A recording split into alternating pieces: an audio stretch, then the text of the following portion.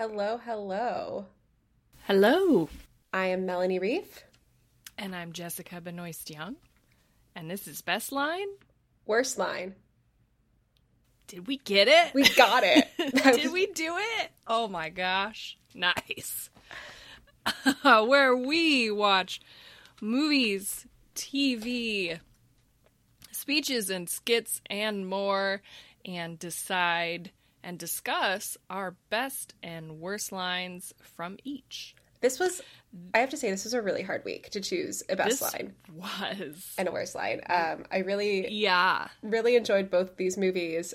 And it's fun. So this week we looked at two legal movies, one of which is one of Jessica's favorite movies, and one of which is one of my favorite movies. So we looked at My Cousin Vinny and Legally Blonde.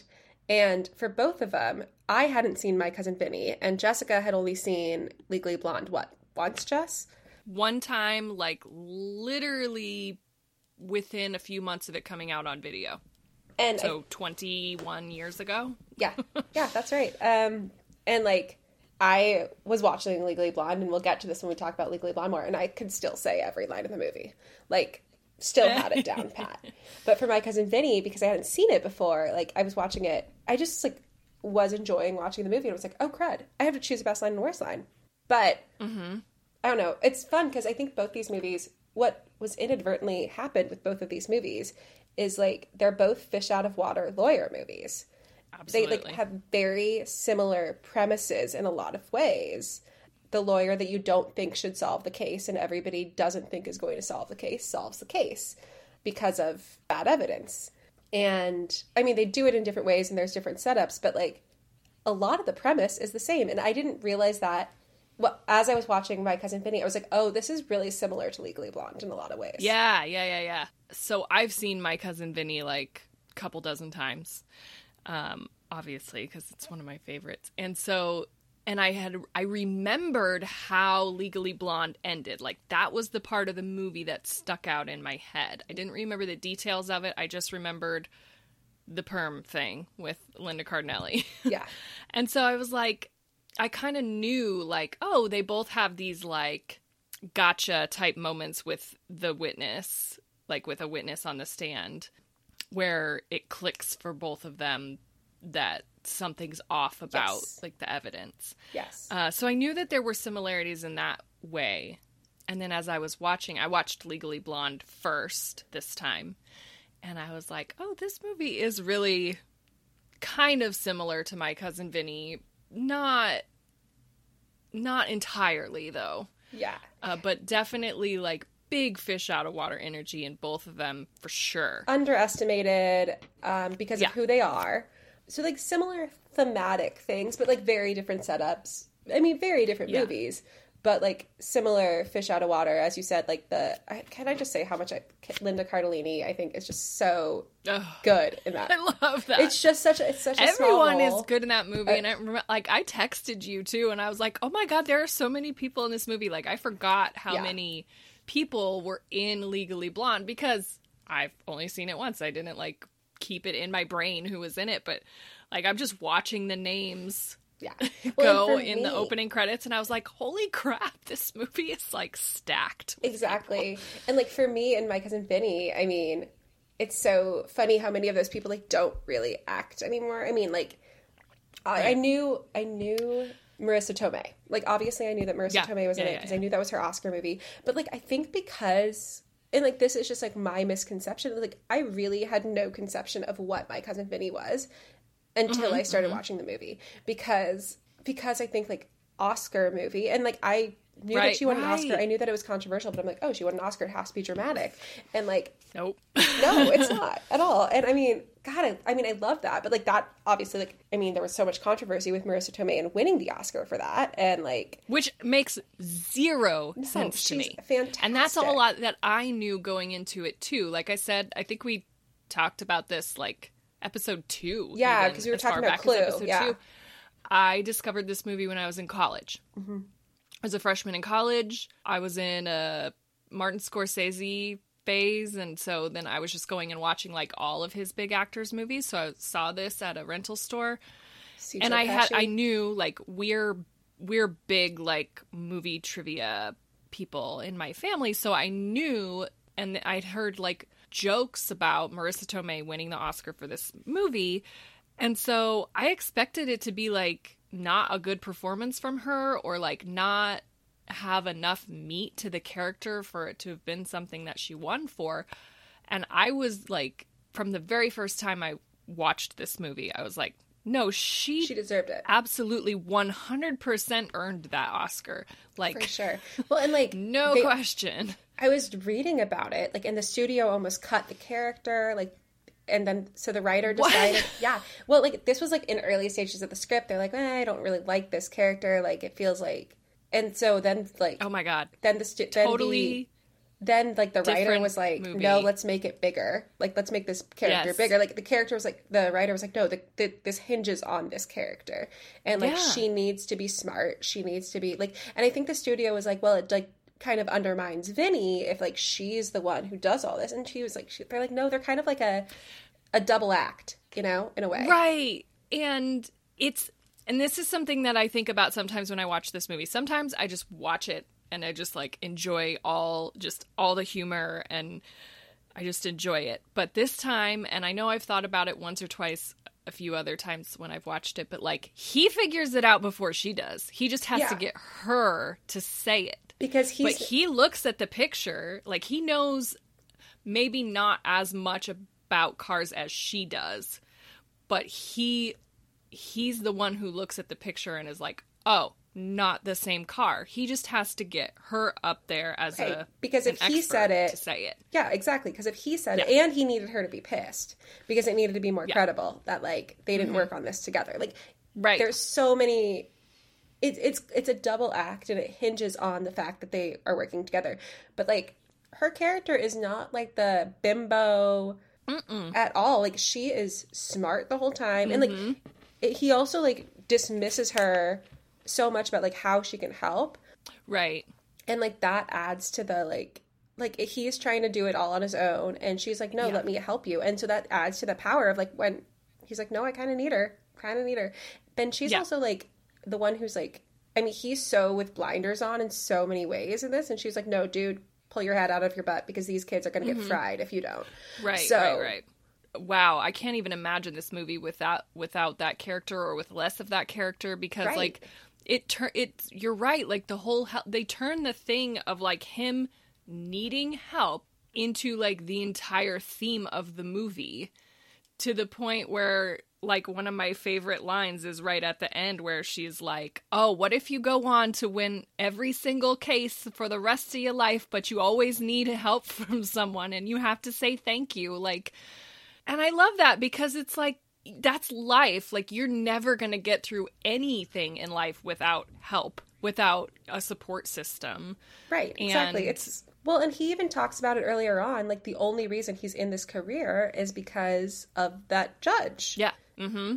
I think because I thought it was, like, a Scorsese type drama, I was like, oh, I don't think my parents would have, like, really watched this, because, like, that's not really their movie. And I mentioned to my dad, I was like, have you seen My Cousin Vinny? And he's like, of course I've seen My Cousin Vinny. Yeah. And, like, my dad's a lawyer. Of course he's seen My Cousin Vinny. Right. He's like, I love My Cousin exactly. Vinny. Like, of course he has.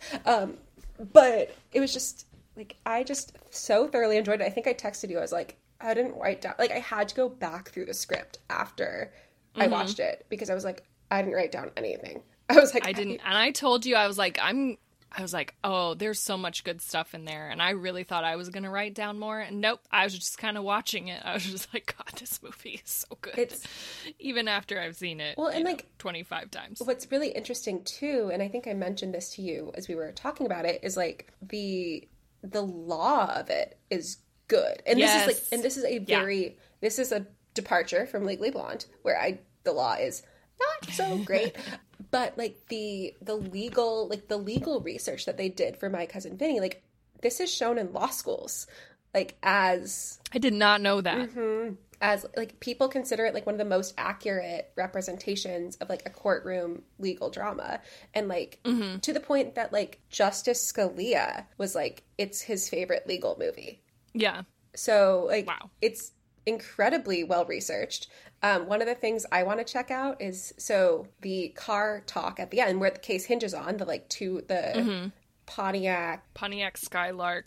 Buick Skylark and the Or the Pontiac... Buick Skylark and the Pontiac Tempest. It's so funny because, like, so I work in a car company now, kind of in a car company now, which is, like, a sentence I never thought I'd say. Like, we do a lot of, like, writing for articles and do a lot of research about cars. And so, like, as a part of that, I've learned so much about car mechanics and car maintenance and, like, car parts and all these things. Like, so I actually, like, understood the monologue at the end. Yes, all of the car talk in this movie. I was like, oh, I know what the carburetor is. Like, I know all of the things that they were talking about, like the suspensions and how the wheels are different. Like, I was like, oh yeah, I know what that means, which like floored me because a year ago when I said that, I only know those things because of this movie. Like, like what I know about cars pretty much comes from Marissa Tomei in My Cousin Vinny. So I texted a friend of mine who is like a big car enthusiast and has like helped me understand things for my job, which like shout out. But I texted her immediately and I was like, have you seen My Cousin Vinny? And she was like, no. I was like, you need to watch My Cousin Vinny. Watch it. Because like the whole thing hinges on car knowledge and I actually understood it because of my job. And like I was talking to some coworkers and I was like, you guys, I got this. But I really want to like actually, I think like my guess, because this movie is so well researched, my guess is that they like that it's right. This like because the law, everything is right. But I really want to like go back and see if like what they're talking about the suspension and like the models and like the wheels, like is that accurate? Yeah. Like would that actually have been true for those two cars? Because like I think at my guess because of how much thought they did into this movie, like I think it is, but like it's a very detailed movie. There's a lot in it, very a detailed. Lot going on. So I thoroughly enjoyed it. Yeah, and I love all the like they do such a great job. Like I think some movies the inclination is to shy away from like terminology and jargon and like weighing people down with details like this, but it's interesting. Like I said, like I know these little things about law process and cars and the South that like I would not know if it weren't for this movie like really putting a detailed, accurate representation out there. I did not know what positraction Thank you. was until I saw this movie. Right. I didn't know there were different types of axles. Like, what? Why would I know that? And then, like they put like the actual vocabulary and the terminology of like the, like voir dire and that kind of stuff. Like I took a law class my senior year of high school, and there were still terms that we did not cover in that class that showed up in My Cousin Vinny. And I was like, so I was in this class where we did a mock trial and for a whole semester, so 5 months, and still didn't hear things that show up in a 2-hour movie. Right. Like they pack a lot in there, and I think it makes it really like more interesting, more engaging, and people just don't do that all the time in movies, and I wish they would, because I like to feel like I'm learning things. I guess maybe some people don't find that entertaining, but if I feel like I learned something in an entertaining way, like I didn't feel like in the real world, I didn't feel like I was learning things in like I'm in school. Like I mean, like if right, like going back to like House of Gucci, had House of Gucci put like some of the fashion stuff in there, or some like the like some of the business dealings and things where it wasn't just like assumed that you knew it. Yes. Like I would have enjoyed the movie more because I would have felt like more invested, because I would have felt like I knew things. Whereas like this, it's like absolutely. I mean, like I've been on a jury, I've been selected for a jury, I've sat on a jury. Like that whole process, I was like, yeah, no, that's the voir dire, and like how they show that, I was like, that's exactly how they would do it. I mean, I think there's obviously some theatrics of it, and points being made because of the case, but like how they did the arraignment and the cross-examination, like all of it was so well researched, down to the like, how do you make grits? Now I will say, like, right. I did know how to make grits before I watched this movie. Like I've never made grits. Oh my gosh. Never. Half my family's from Texas. The other half's from New York. I'm from Texas, so we don't eat grits. Texas. That's true. You are from Texas. I forgot that. But like the other half's from New York, so also the Chinese food line like really hit home. Right. Like really, really good line. Oh, and Marissa Tomei's clothes in this movie. I know. Oh, her clothes are so good. Like that look when she initially gets there. And then the jumpsuit and the biological... The jumpsuit. Yes. There are a couple jumpsuits. And I was like, I need to start wearing jumpsuits. I do, like, pretty much exclusively wear jumpsuits. So going back to the grits, though, and, like, this, like, relates to Legally Blonde. I think this is when I, like, started to make the click about Legally Blonde and My Cousin Vinny, because, like, the grits, it's the same kind of thing. Like, the timing of the grits, like, the witness wouldn't have been able to see the car because he would, like, grits take longer to cook. And, like, that's... that kind of theory shows up again in Legally Blonde. And, like, also, like, Ralph Macchio, just, like, what a kid. What a kid in this movie. I know. It's just so good. I really, really enjoyed it. I just enjoyed it. I could talk about how much I really like this for a long time. It's a great movie. So now let's talk about what we thought was the weakest part of this movie that we're like, oh, this is great. This great movie that we had to poke a hole in. We had to poke one tiny hole in it. I will say neither of us have said our best line yet, but I know, we should but work we're going to to do that. worst line first. Yeah. Okay, I like that. I guess. Okay, so what's yours? So there's this whole thing. There's like kind of a running thing in this movie, and like we've said, this movie is packed. Yes. Packed with details and terminology and process and humor, like all these different running jokes. Like we have this running joke of they can't find anywhere to go to sleep where people aren't like very loudly getting up at 4 a.m. There's the steam whistle at the sawmill. And then there's a train that comes through at 4:10 in the morning that passes the hotel.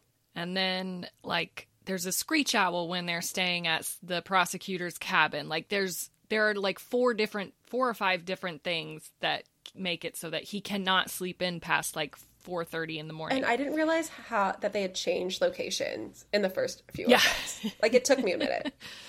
Oh yeah, there's like a pig. It's like a pigsty next to the old bed and breakfast downtown, and so they like let all the pigs out of the barn and feed them their slop, and the pigs are just like shrieking and squealing and stuff. Mm-hmm. So we have a lot of this. There's enough in this movie that there is a plot line that I think is a little extra and maybe a little bit too much and like a little unnecessary. And there's this scene where, so they have this thing going on from the very beginning that the boys get taken to the prison in Alabama. Yes. That there's a guy on death row. Yep. And he's set to be executed like that week or the next week or whatever, and they just get closer and closer to it while they're in their trial. Mm-hmm. And they're sitting in there and they're talking about why they should go with Vinny as their attorney. And the lights like flicker and go dark and everything, and you hear the electricity humming. And then I can't think of his name now, the friend, Stan, says, well, there goes the quintessential Norton. Norton is the guy who's on death row and has just been executed. And honestly, it feels like that was the only place where we were just like kind of adding another little story thread that didn't need to be there. We can create the stakes of, hey, people who get convicted of murder in this state will be put in the chair. Like, we can say that pretty quickly once or twice and not have to have this story going on in the background. And like Marissa Tomei had a line about it that just seemed out of place. Like she brought it up to Vinny as she was bailing Vinny out of the jail the first time, because he gets held in contempt of court like 4 times. Yes. So like she brings it up to him and all this stuff, and it's just like, it just seems extra. It seemed very forced every time it was brought up, and nothing else in this movie does. I get that they were trying to like put a very real, tangible threat to the predicament that the boys were in, but it gets talked about in so many other ways outside of the scope of this Norton execution that I just didn't think it was necessary. And I thought that it was like, that line specifically, I thought was really trying to be clever, and it came off like bland and insensitive. That was as soon as he said it, I was like, we're not supposed to like laugh, but it's trying to be kind of like a clever thing, you know, and nobody would say that. Right. He just wouldn't say that. No, that for all of the reasons you just mentioned, that was my worst line yes, too. Yeah, it was just like, no, in real life, if you were in that situation, you would just cry, probably. You would just be like, oh, shit. I mean, like this. Honestly, like the storyline didn't bother me. Like the storyline itself of there's somebody else awaiting. It did feel like it wasn't necessary, but it didn't bother me. It did raise the stakes to me. They're talking about, I mean, you know, the Marissa Tomei line didn't bother me because it was like, there was like a protest, I think, like, as they're leaving. There are protesters outside of the prison the whole time. It does create the stakes, and I do appreciate that. And then there was one point where, like, one of the guards was talking about how, like, their electricity or their, like, facilities weren't strong enough to, like, actually electrocute somebody. So, like, when they did it, like, and that's when they knew was, like, all the lights flickered and everything, and that's when they knew, like, oh, he's dead. And that just, like, there goes the quintessential Norton line, because it was supposed to be a parallel, like, right before it's, like, it was quintessential, like, Vincent Gambini. He was talking about Ralph Macchio's character. There was a birthday, yeah. Ralph Macchio's character, Billy, who is Vinny's cousin, was talking about a birthday party for someone in the family, and they had hired a magician. Yeah. And that Vinny spent the whole time the magician was performing telling everyone how the magician was doing the tricks. Mm-hmm. And he says it was just quintessential Vincent Gambini. Yeah, and then Vinny Gambini. And then the lights flicker, and then it's like, go. There goes the quintessential Norton. And I agree, it was just like it was a throwaway line. We didn't need it. Yeah. It was like we could have just had the lights flicker and then been like, shit. But or say something about like, well, I hope that the quintessential Vinny Gambini is good enough, right? Exactly, or something like that. But like, because we also didn't know cheesy and we didn't know anything about Norton as quintessential. Like we didn't like just we don't know like, and so it just seemed unnecessary.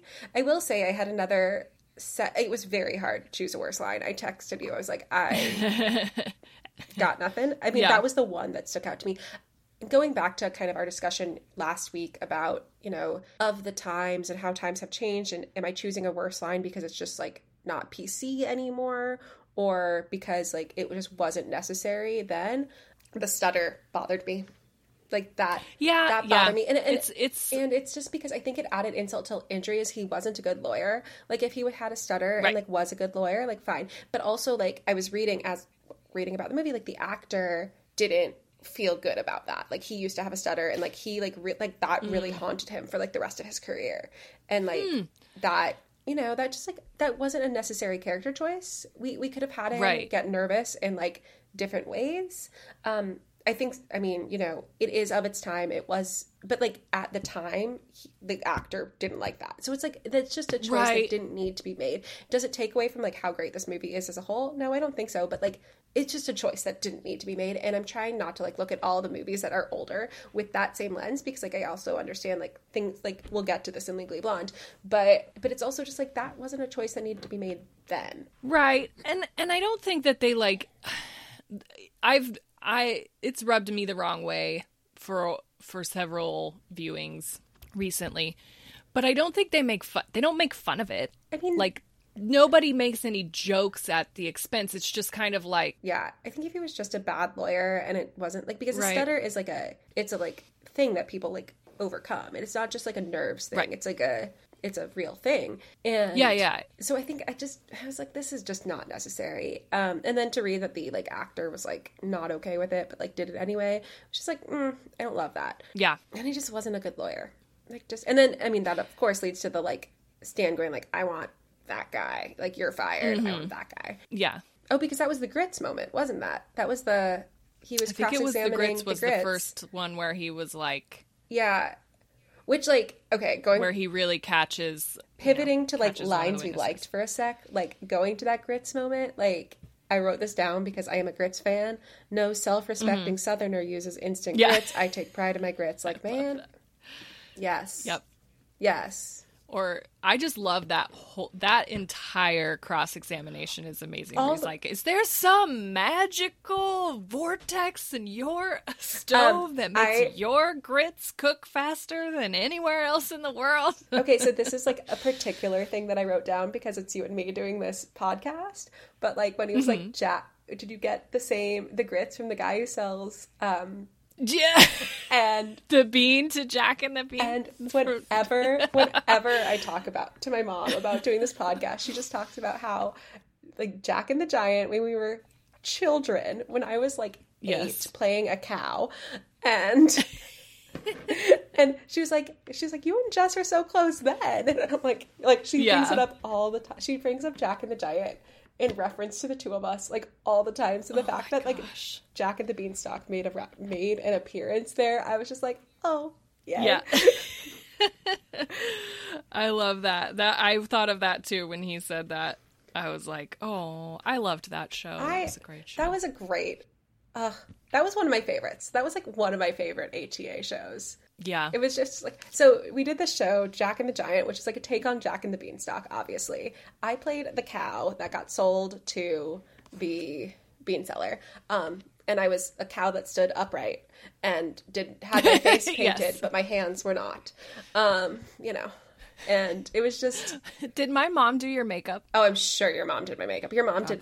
I got to know your mom very well over countless shows of her doing my makeup for most things. I'm sure your mom did my makeup for that. I was a character that I'm sure nobody who's heard that story is familiar with. The Giant's Cockney housekeeper. Well, I don't know if she was supposed to be Cockney. But your accent was terrific. I made her Cockney, so that's what she was. Your accent does stick out to me. And I think like, that was the had show. a whole song. We had a whole song about how we couldn't feed him fast enough.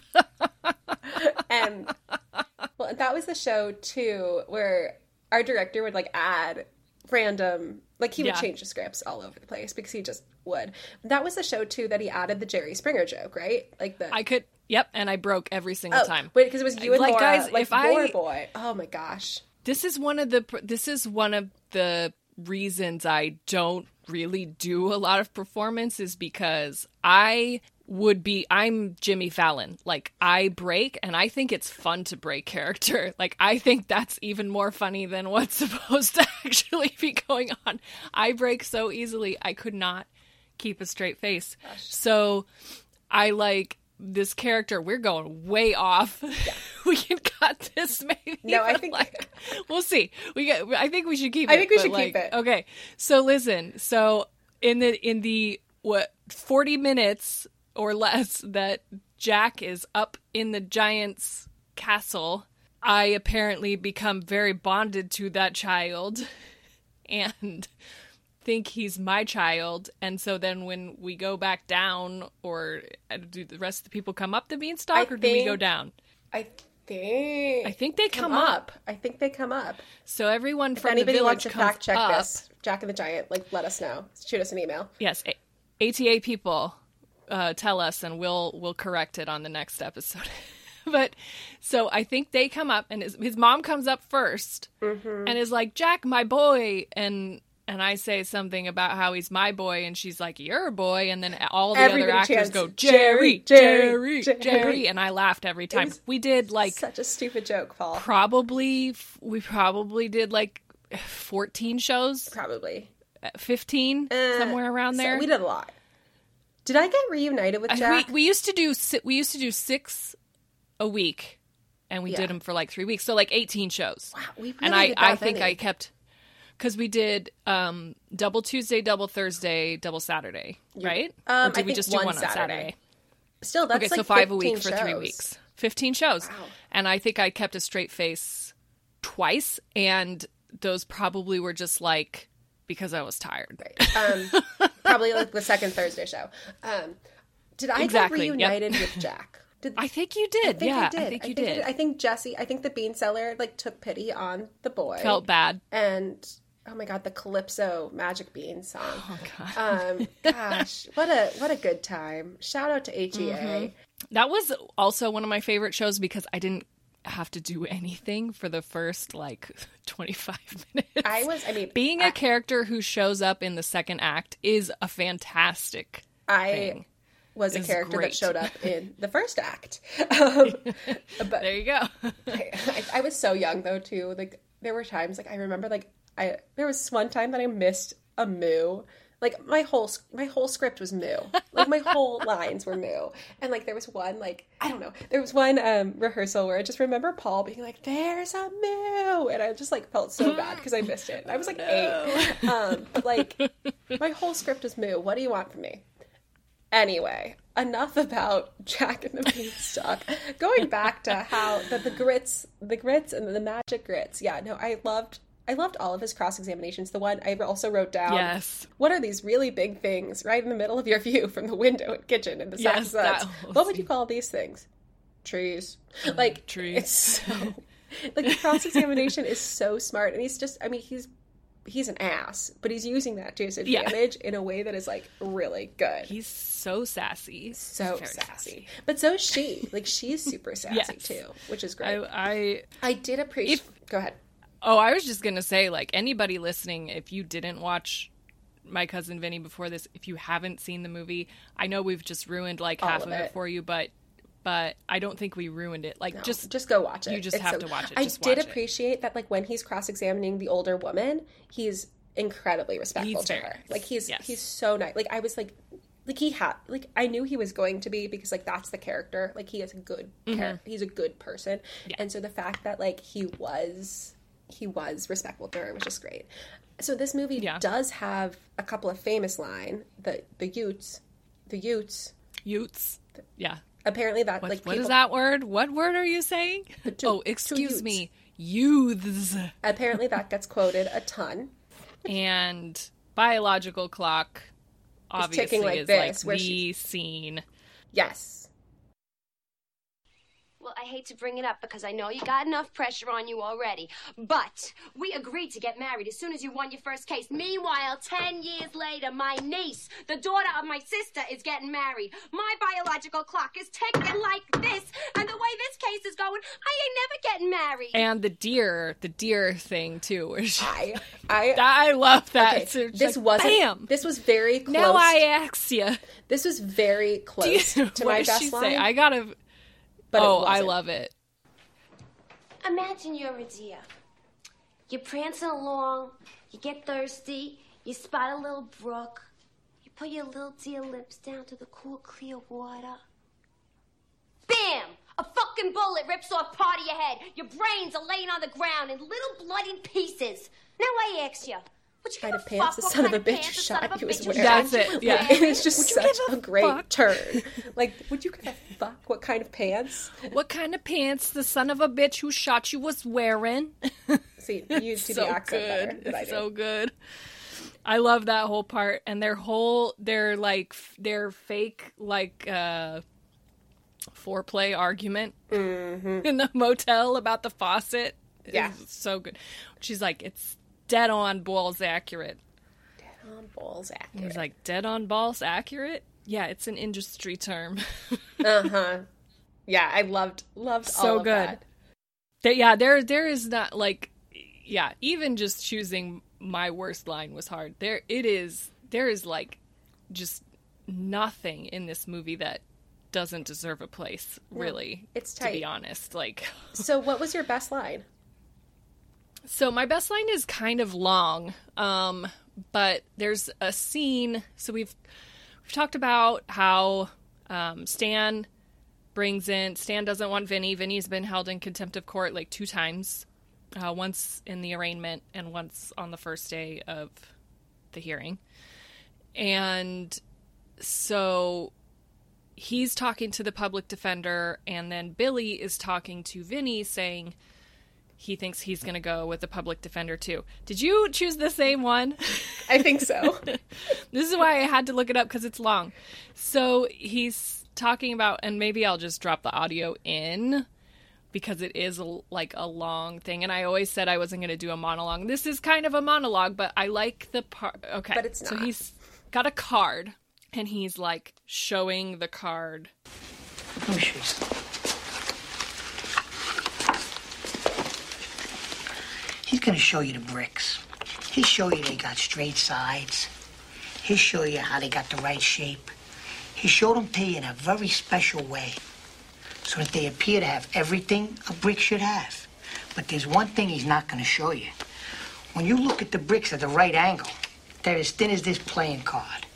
His whole case is an illusion, a magic trick. It has to be an illusion, because you're innocent.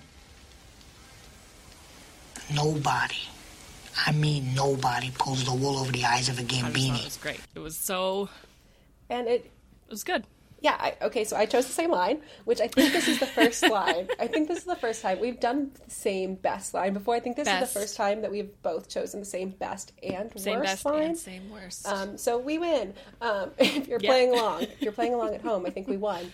But I chose it because it, like, we've talked about, like, what's the line that, like, sets up the movie? Or, yes. I mean... There are so many good lines and things, and it doesn't have to be just, like, the best line doesn't just have to set up the movie or encapsulate the movie, but this is really, like, what encapsulates Vinny's character, why he's doing it, and, like, what the movie's about. Like, it is a magic trick, because there is nothing there. And, like, they talk so much about, because that running theme we talked about earlier, how, like, Billy says, like, oh, at this one party, he, like, called the trick the whole time. And so that comes back. Right. And that he's, like, all of these things. It is like, he is just calling the bluff. And that is, like, that line basically tells you exactly what he sees the prosecution doing and how he's going to call their bluff. Because it's a house of cards. Right.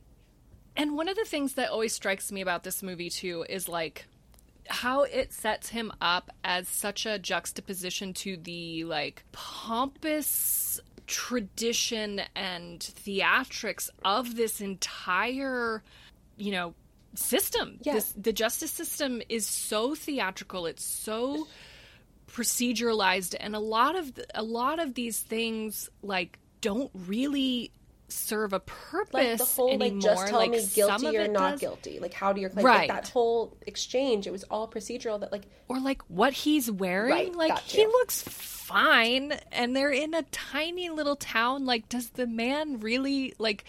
And I get that's, like, there are probably lawyers listening. Maybe, I don't know. And, you know, I get it. Like, that there is a respect for the tradition and the profession and things like that. But, like, at the same time, it's just that in a lot of cases, it's just this traditional thing. And the theatrics of it, like the opening statements, it's just, that's all theatrics. That's all theatrical. And, like, I don't know. And to me, this movie kind of is, like, saying that, like, yeah. You can do this without that. Yeah. Like, you can come and try a good case and get innocent people, cases against innocent people thrown out without wearing a fancy suit and without even giving an opening statement, because Vinny doesn't give the opening statement. He was like, everything that says, yeah. Yeah. Yeah, oh, that's what he says. Well, because the public defender gets up and does the opening statement with his stuttering, and then Vinny says everything that guy just said is bullshit. Yeah, about the prosecutor side. Yeah, about the prosecutor's opening statement. So I don't know. Like, I don't know if I'm being very eloquent. I was much more eloquent when I, like, laid this out for my husband after we watched this movie, which doesn't make any sense because it was like 11 o'clock at night. Well, I mean, it is. I guess it's but yeah, like, yeah, that's true. But yeah, it's like, I liked that thematic of it too. Mm-hmm. And yeah, I do think, you know, it's a line that also shows that, like, yeah, okay, in instances where you are the defender, the defense attorney, and you know that your clients are innocent, like, everything that is being said by the prosecution is just a show. It's just a show. Right. And your whole job is to convince people that the show is not a show. I mean, you know. Even though that show is, like, so dialed in to do exactly, like, right. you know. If we want to talk parallels to with do another the convincing show. So. Like, I mean, this is getting way off topic, but, like, that's Chicago, too. Except, I mean, he's trying to prove that two guilty people are not guilty. Exactly. So that's a show in a different way. But, so the other, I'm going to, like, wrapping up my Cousin Vinny, because we should probably get to Legally Blonde, but 2 other honorable mentions for me, and these were, like, more moments. I just loved the misunderstanding about the tuna/murder, where they're, like, talking about, like, he's talking, like, they're talking past each other, and then they do the talking past each other again when Vinny comes to see them, where Stan is like, oh, this guy's, like, I'm gonna have to, like... Yeah. Stan is worried that he's having a prison boyfriend situation. Yeah, and Vinny's like, and the dialogue is so good that they just, like, talk past each other. Like, it's so, I mean, it's so funny. Like, I didn't know what an honor it was to come here to get jerked off. Yeah, I think you should be on your fucking knees. I didn't know what an honor it was to get a visit from you. You're getting me for free, pal. I'm doing you a favor. One hell of an ego you got. Like, they're just talking past each other. Like, anytime anybody talks past each other like that, that's the cow and the daughter situation from Fiddler on the Roof. Like, it's just so, like, I just think it was so well done. And if you can maintain it for a long time, and they do it's tricky. And they it's do very in both clever. these situations with the tuna can and the murder. Like, I shot him. I shot him. I shot the clerk. And he's like, get in here. We got a confession. And he's like, you know, kind of questioning. There's a question mark on there, but it's not being delivered in a question mark. Ralph Macchio does that very well. And he's like, I shot the clerk. I shot the clerk. Yeah, exactly. Wait, I shot the clerk. And the guy and the sheriff's like, yeah, you did. Yes. Yeah, you did. And so, anyway. And I'm going to make you sign this paper. Saying what you did. So, thank you for making me watch this movie. I'm going to say you redeemed yourself. You're welcome. You redeemed yourself from House of Gucci. So, congratulations. Shall we move on to the movie that I made you watch? Yes. And I'm very glad that I rewatched this movie. I was laughing out loud. This was such a delight.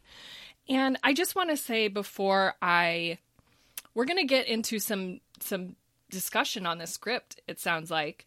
And so what I guess I wasn't really fully expecting, and where I think that this script is maybe a little bit ahead of its time, or this movie, I should say, where it subverts a lot of the tropes that were popular in this time period. She's really nice. And I was not expecting that. She is so nice. She is so, like, generous and kind and thoughtful. And we just didn't see... Yes, Elle, the Reese Witherspoon character.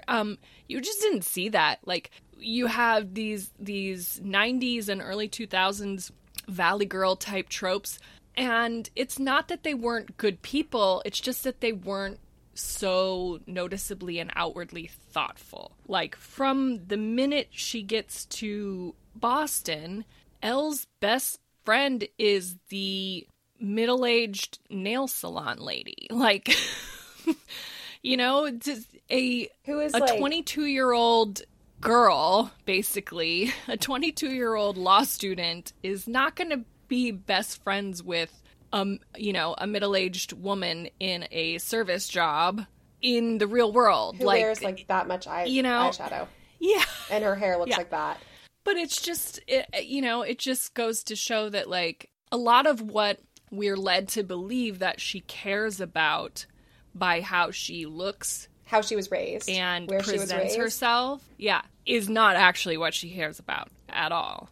You know, and I like that. That was very refreshing. I was really, like, shocked by that and very appreciative of it, that I didn't have to watch a movie about somebody who actually was just obsessed with pink clothing and was okay, like, stepping on whoever she had to get what she wanted. No, at no point was she, like, cutthroat or ruthless or rude. Even, like, she couldn't even bring herself to be, like, more than just a tiny bit sassy to, like, people who she was actively saying were ruining her life. I mean, you know, she, like, and it was only when it was deserved too. Like, right. You know, her line when she shows up in the bunny, like the iconic bunny scene, where she shows up in the bunny costume, and it's one of the funny things about that is, so like this movie came out like 6 months after Bridget Jones, or like something along those lines. And Bridget Jones has a scene where Reese Witherspoon shows up, or not Reese Witherspoon, Renee Zellweger shows up in a bunny costume and is the only one in costume.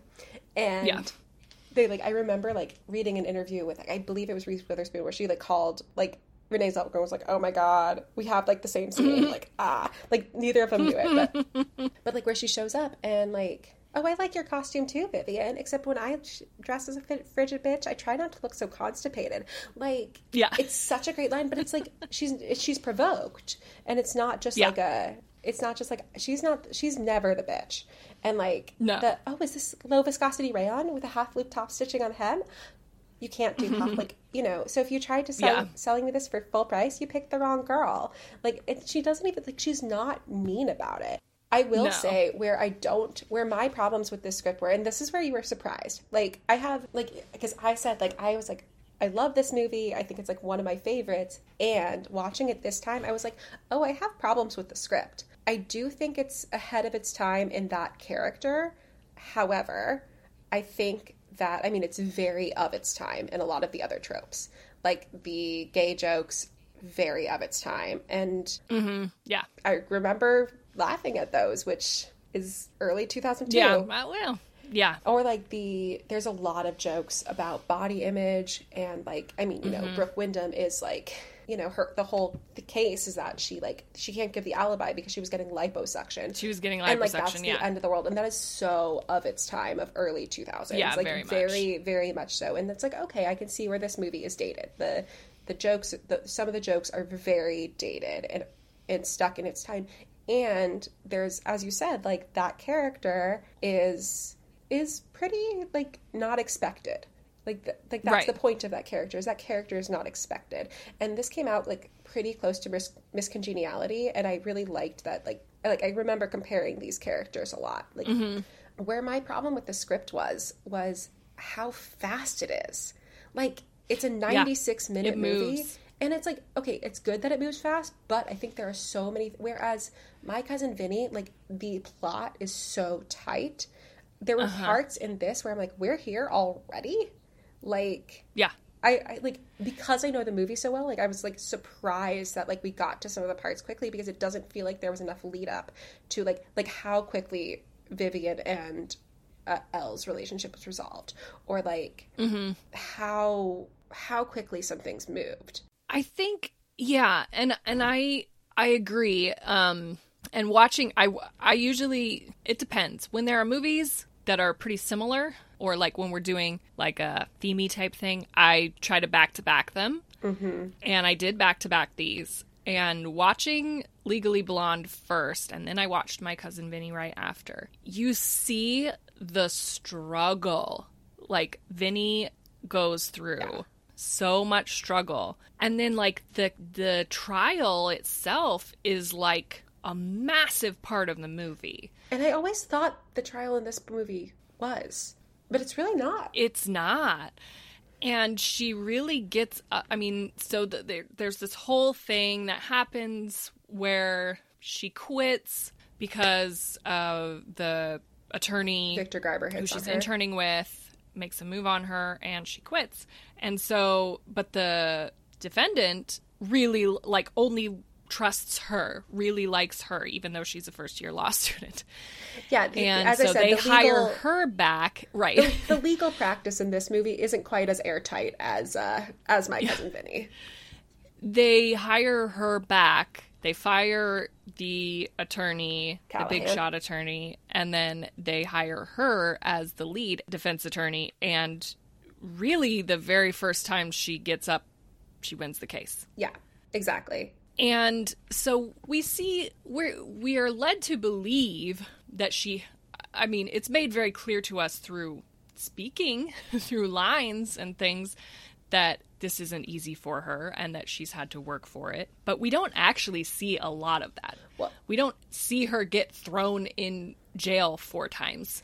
And this is where I would argue. We don't see her, like Vinny does. And like, that's kind of, I think, where it was a very stark, watching them close together, it was really stark. Like, wow, Vinny is actually fucking this up.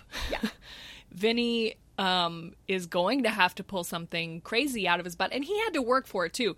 Elle kind of stumbles into it. Exactly, because... And she gets lucky that she's like... That she knows hair care. Like, she gets lucky. Yeah. Like, that's the thing about it. It's like, he solves it by looking at the picture. She gets lucky. Well, and right when they get there, right when Vinny and Mona Lisa get to the town, they're out interviewing people. They're out taking pictures. Like, he tells her to take those pictures of the tire marks because he wants his own pictures. He's out there asking people what they had for breakfast. That's how he knows about the grits. Yeah. He's out there taking pictures of the trees so he can, because he knows he's going to use that against that guy. Yeah. You know, and he's like all the dust in the window. I don't think he knows it right when we get there. That, I think it's like a few, after he gets thrown in contempt the first times, and she's like, dude, you're going to lose this case for them. Like, you need to... Right. But it's, so he's out there, he knows, because he knows it's an illusion, right? He knows he's going to have to flip the card and show there's actually nothing here. It's thin. So, but she doesn't know that. She doesn't know that. They do have a good case against Brooke Wyndham. Right. Like, the case is good. And she's refusing to use the only thing that could, you know, which also, like, I think that was, it was very, like, what's the word? It was very sweet of her not to want to out her new friend for liposuction, but that would never fly. No. That would never fly. Like the way that whole thing goes down. No, like she could have been subpoenaed. Yeah, absolutely. by the defense team to say on the stand, and she would have perjured herself if she right. I mean, I think if she lied, yeah. I think that's the thing about, like, I think because I watched My Cousin Vinny first, like then watching Legally Blonde, I was like, this. I think what struck me this time watching is like how much of this script is how much of this movie works because of Reese Witherspoon. Like, if you didn't have Reese Witherspoon in that role, like as you said, the struggle that she goes through when in the court, it's because of her performance. It's not because of the lines. Like, I don't think the script is actually that good. I think the performances but I don't think the script is. And that's where I think, like, it's so funny because, like, to me, like, and this is getting in towards our best lines, like, one of the reasons I love this movie is because there's so many quotable lines. So I'm just going to give you a rundown of my quotable line montage. Yeah, I don't think the script is bad. I think it's very clever. I think there was a lot of cleverness. That was one of the things that really stuck out to me about this movie. It is very clever, but I think you're right. I think we sacrificed a bunch of... We sacrificed some depth and some pacing for clever, quotable lines. Yeah. But the movie has stuck around, so... clever... Did we, you know... clever, quotable lines can help you stick around in this kind of... It really can, because the amount of times I reference these lines normally... Like, you mean like on vacay? Let's all go. Road trip. Use it all the time. Whoever said orange is the new pink is seriously disturbed. Use it all the time. What? Like, it's hard? That one is great. I love the Winter Ovester line, which is why I'm trying to... Yes, I didn't write the whole thing. Ovester. Used it. I'm taking the dog. Dumbass. Which, like, Jennifer Coolidge shout out. That's all Jennifer Coolidge shout out. Love her. Yep. She's terrific. I mean... It's pink, and it's scented. I think it gives it something a little extra, don't you think? I loved that whole exchange. The one I probably use most often is exercise gives you endorphins. Endorphins make you happy. Happy people just don't shoot their husbands. Don't kill their husbands. Don't. Like, there are just so many quotable lines. The bend and snap works every time. I mean, the bend and snap is iconic. Yeah. Like, I'm sure, like, that's something you remember even if you've seen it once. I will have to say, like, one of the lines I think I, like, have remembered so much, and this is not a line that I should have, but, like, you know, in the scene where Elle first proves herself in Callahan's class when they're talking about the visitation rights for the sperm donor, like, the line that she says, why now? Why this sperm? And for that matter, all masturbatory emissions where the sperm was clearly not seeking an egg could be termed reckless abandonment. Like, I think I've quoted that one too. Why? Don't know, but I have. Like, just so many quotable moments. And I didn't even go through all the quotable lines in this movie. There are so many. Yeah. Oh, I just wrote down, like, so many funny things. Just very on point with, like, clever humor. Like, I hired a Coppola to direct my admissions video. Like, it's so good. That said, none of those were my best line. No. My best line was towards the end, and it's actually 2 lines.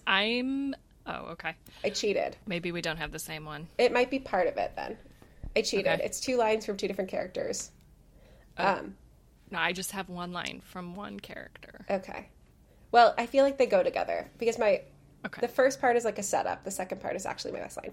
Elle says, "It just felt like for the first time that someone expected me to do something more with my life than to become a Victoria's Secret model. But I'm just kidding myself. Callahan never saw me as a lawyer. He saw me as a piece of ass, just like everyone else. I am a joke." So that's the setup. And then my best line from Holland Taylor's character, and I really do think if you're going to let one stupid prick ruin your life, you're not the girl I thought you were. Yeah. That was my best line. To me, that is like hands Are we down. going to do this? Like 4 for 4 this week? Maybe. Are we going to? I don't know. To me, that is... My worst line is kind of like, bleh. My worst line is... So maybe not. I don't think we're going to do it for worst line. But, like, that is the best line of the movie. Like, hands down. Yeah, it is that is so the best good. line of the movie. Because that is the movie. Well, and they know it, too, because right in the middle of that line, there is a massive dramatic pause where we pan to multiple people's faces.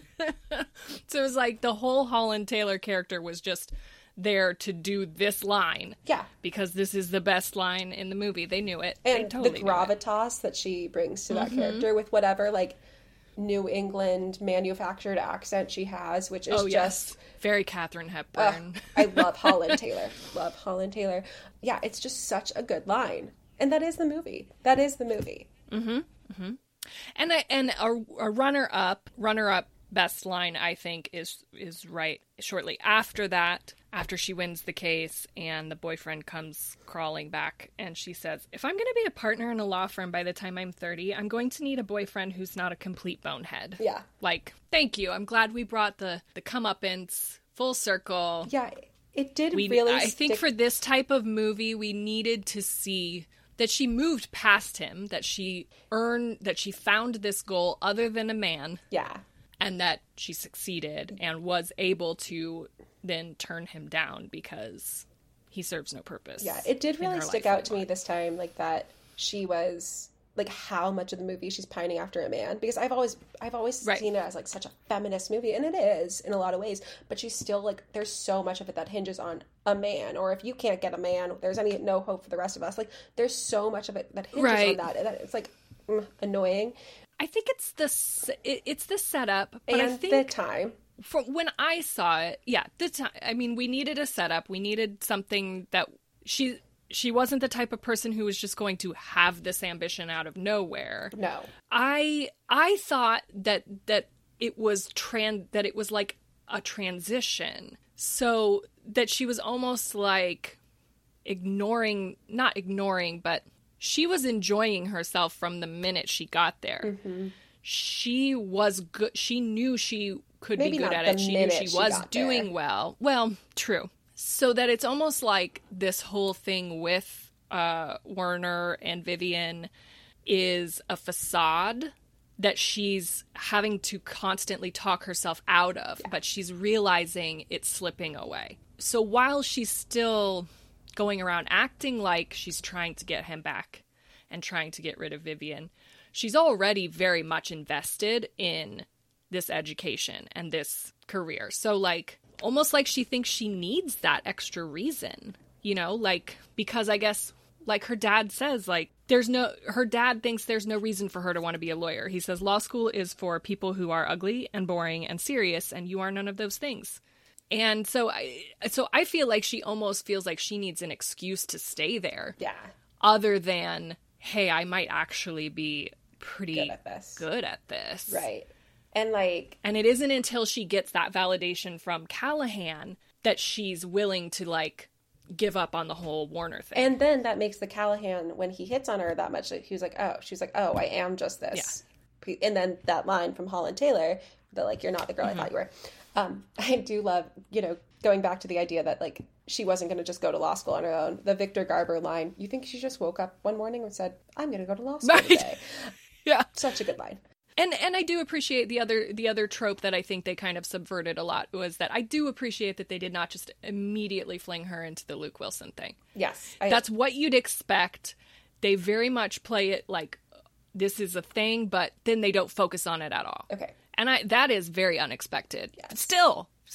Yes. I mean, you know, so, and then we get to see, like, we get told in like, you know, text that at the end of the movie that they've been dating and he's going to propose, and like, but that's great. It's just I'm happy a line. for her, but like, this is You don't not see the focal them. point. No. We didn't have to watch her go from guy A to guy B while also trying to prioritize this career, Right. basically. And so getting to see her actually just prioritize ditching the boy and the past and focus on herself and what she needs to do in her education and her career was very refreshing. Yes. We don't get enough of that. We don't.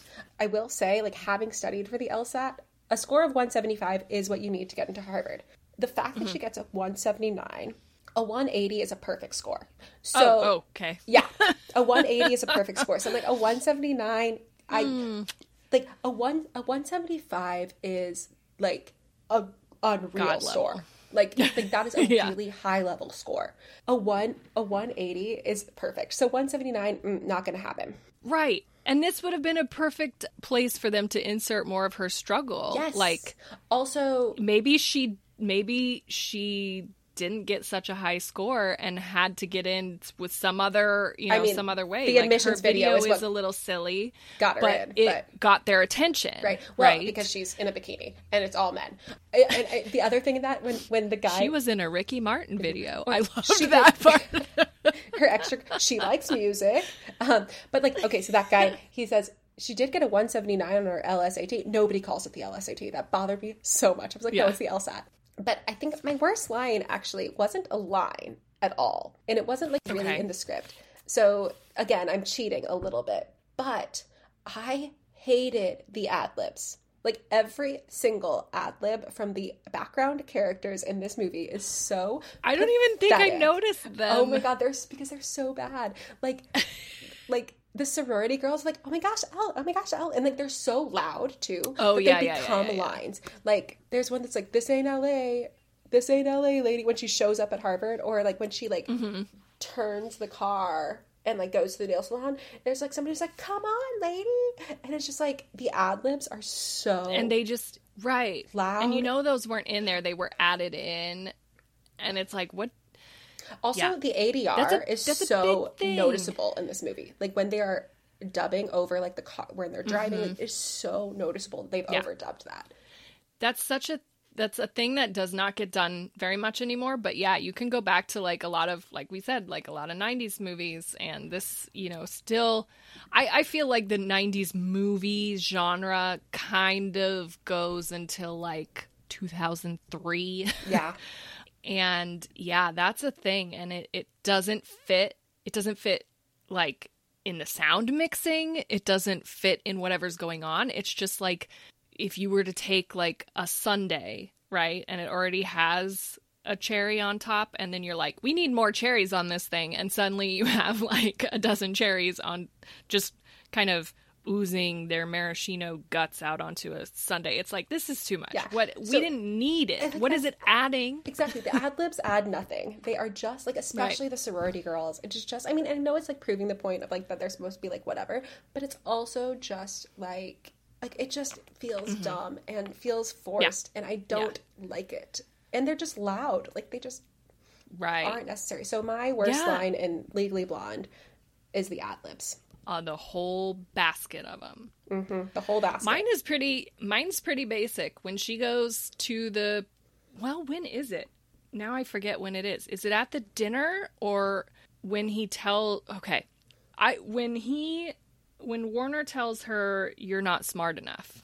Oh, that's at the proposal. No, it's so-and-so it's proposal when, dinner, or when she shows up in. It's when she's Boston. It's when she's saying like, I can't imagine like doing this and Callahan's internship, and he goes, oh, you're not gonna get that. You're just not smart enough. Oh yeah. Am I glue? Yeah. Did we get into the same law school? I'm sorry. Yeah, it just like, and the way he just very matter of factly tells her you're not smart enough. It's like, she's here. And did you not date this woman for 2 years or however long they were together? Like, it's very obvious she is an intelligent and clever person. And so just because she dresses and behaves a certain way, like if you had spent enough time with someone that they thought that you were going to propose to them, I think you would know that they're not stupid. Yeah. Like it's very obvious that she's smart. Yeah. It's very obvious that she can do whatever she like sets her mind to. She's clever. She's knowledgeable when on topics that she decides she wants to be knowledgeable on. Mm-hmm. And so that it was just, it was, first of all, it's mean. Second of all, I didn't think that the line was all that creative. Like, there could have been something else he could have said that would have, like, stuck with her a little more, other than just being like, you're not smart enough. It's like, well, you're not smart enough to come up with a better insult. Like, I would argue that it serves the character, because that's, like, really what he believes about her. Because he is dumb. Yeah, I mean, he is dumb. And he just, like... He's not very smart. I mean, he got waitlisted. But, I mean, there are plenty of smart people who get waitlisted. Well, and he at Harvard Law School, definitely... Well, he, like, it's never said, but I'm supposed to believe that this person has had a spot paid for since they were born. Yeah, exactly. It's not like he wants to be there. It's not like he's great at this. It's that his family, his very, very rich old money family has told him, you will go to Harvard Law School. Yeah, exactly. And you will run for office. Uh-huh. So this was paid for, for him 20 years ago. I mean, and I think, like, to me, I think that line, like, serves the character, because, like, it is going to be, like, I mean, it's a shitty thing to say to somebody. You're just not smart enough. But, like, that's really, truly, like, he just doesn't think she's smart, because that's all it goes back to that line that she says later. Like, maybe I am. Or she says, like, right after, she says, like, just a little bit after that, like, I'm never going to be good enough for you, am I? Mm-hmm. And it's like, right, no matter what you do, this is how he sees you. Yeah. And he's not, he's not smart enough to see how smart you are. Get his head out of his own ass and, like, I'm going to need a boyfriend who's not a complete people that are around head. him. Yeah, exactly. Right. Anyway, But I just thought out of all of it, it wasn't that it was, like, out of place or anything. I just thought, Yeah. It was a little plain for the fact that there is a lot, like, because the rest of the script is so clever and there are so many really, like, detailed lines, like when she goes after somebody, like when we've said, when she is trying to be, like, snarky or sassy or put someone down a little bit, it's so clever and it's so unique. Mm-hmm. And, like, not that I expected him to be clever or witty or anything like that, but, like, I did kind of expect that the script was a little more detailed. Yeah. So it was kind of bland and it was mean and it's not right. Yeah. Obviously, she is smart. Yeah. Yes, he doesn't see her that way, but also he should, because he's been with her for a long time. So, I don't know. It just didn't land with me for all kinds of reasons. That's totally fair. I did enjoy watching it again. Like, it's just a fun movie. Yeah. And it's just... It's just I'm fun. I'm glad we chose it. There were some other suggestions. What were some other suggestions? Liar, Liar, which I've seen a lot, and I think I'm over it. Over the Jim Carrey. Yeah, me too. 90s. Like, I know that one I would have, like, I would rip to shreds about it. I would rip to shreds. Yes. I was thinking, like, how much I used to love Ace Ventura, and I'm like, oh, I cannot stand that movie now. Never. I mean, I think I was... I never got into those. I think I was, like, 10 when I liked Ace Ventura, and, like, now I'm like, oh, that's a problem. Oh, yeah, no. I'm trying to think of what some of the other ones were, but I know that Liar, Liar was one of them, and I don't know. Yeah. Anyway, I'm just glad that this is the one we chose, and that I am glad that I rewatched it, but kind of watched it for the first time. Yay! And I'm glad I watched My Cousin Vinny. It was a good week for us. Good week. Speaking of weeks, what are we doing next? Are we Chris Pining it next? I think we're Chris Pining it. Okay, so the next on the docket is All the Old Knives, which is the new Chris Pine movie out on Amazon Prime, and we get a Reese Witherspoon double feature because we are also doing This Means War with Chris Pine, Reese Witherspoon, and Tom Hardy. I almost said Tom Holland. That is not correct. Tom Hardy. That would have been awkward. It would have been really awkward. Because he would have been, like, 14. But very excited. So we have 2 spy movies with Chris Pine. Have you seen This Means War? Ages ago. So this is going to be kind of like... Okay, same. Okay. Same. I watched it one time, I think, right when it came to Netflix years ago or whatever. I think that's my experience with it too. So that's what we have. As always, Jess, do you want to tell the people where they can check in with us? Yeah, for updates and fun discussions and lots of memes, you can follow us on Instagram. And the podcast... At Best Line, Worst Line. Yes, at Best Line, Worst Line. The podcast is available on Spotify, Apple, Google, and Stitcher. And if you want to download the episode directly from us, you can just go to www.bestlineworstline.com and check out our episodes page. And yeah. We'll see you next time. Yes, thank you so much. And we hope you had fun. We had fun. We did have fun. Lots of fun.